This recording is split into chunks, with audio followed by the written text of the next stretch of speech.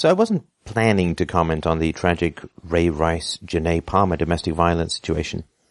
Ooh, but the hypocrisy of the media, specifically the recent monologue of CBS Sports announcer James Brown, has changed my mind.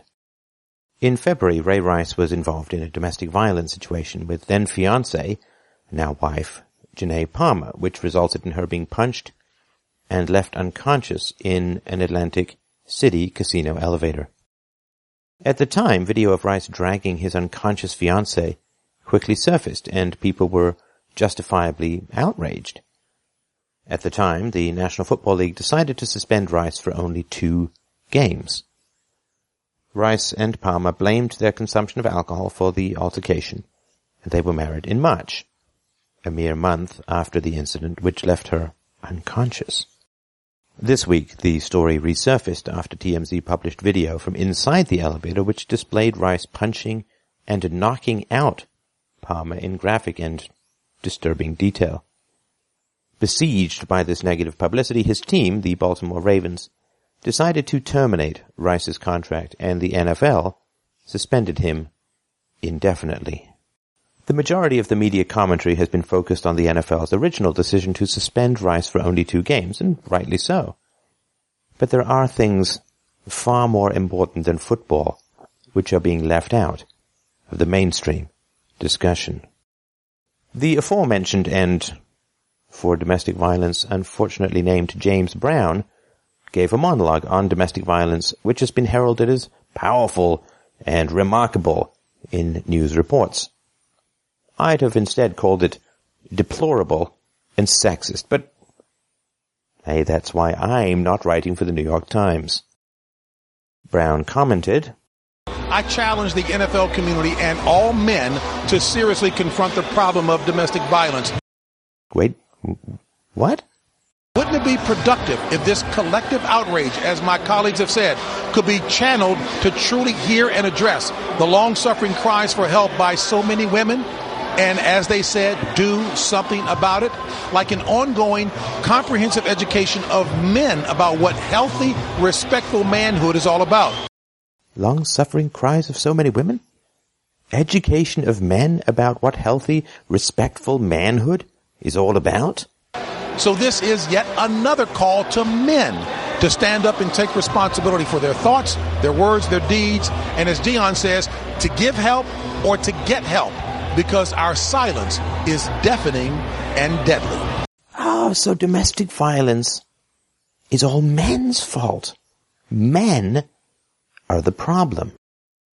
Actually, a large part of the problem is people like James Brown and their incredibly disrespectful treatment of women in stripping them of personal responsibility. What do I mean? Well, domestic violence is not a men's problem, and that information is easily available to anybody who cares about actually addressing the subject. As I detailed in my recent Free Domain Radio presentation, The Truth About Domestic Violence, studies generally indicate that women initiate partner violence 25% of the time, men 25% of the time, and mutual violence occurs 50% of the time. Our silence is deafening and deadly. Dating studies reveal that women initiated violence at significantly higher rates than men. Our silence is deafening and deadly. It's a myth that when females aggress against male partners, it's always in the form of self-defense.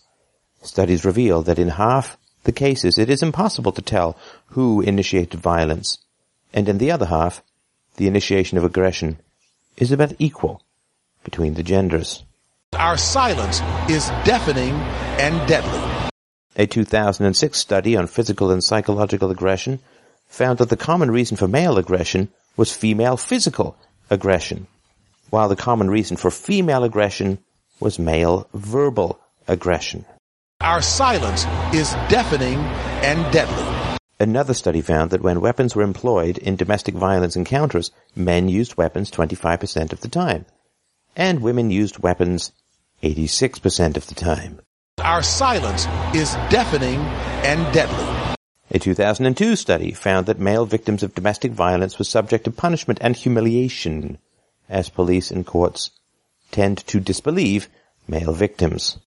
and that men learn to endure pain and not complain, which may account for their reluctance to report physical discomfort, pain, or injury. Hey, wait a minute, that reminds me of a certain sports league with a serious concussion problem. Our silence is deafening and deadly. In 1978, Susan Steinmetz identified battered husband syndrome and suggested that the incidence of husband beating was similar to wife beating. She received death threats for reporting this fact. Our silence is deafening and deadly. Is James Brown or anybody in the mainstream media talking about the rate of female domestic violence against males? No. And their silence is deafening and deadly. For more information on domestic violence and how we can fight such aggression, please check out the Free Domain Radio presentation, The Truth About Domestic Violence. Domestic violence is terrible, disgusting, and immoral in all circumstances. If you really want to do something to combat it, take an objective look at the facts. Dismiss this men are evil propaganda-laden brainwashing and acknowledge that domestic violence is not a men's problem. It is a human problem. Our silence is deafening and deadly.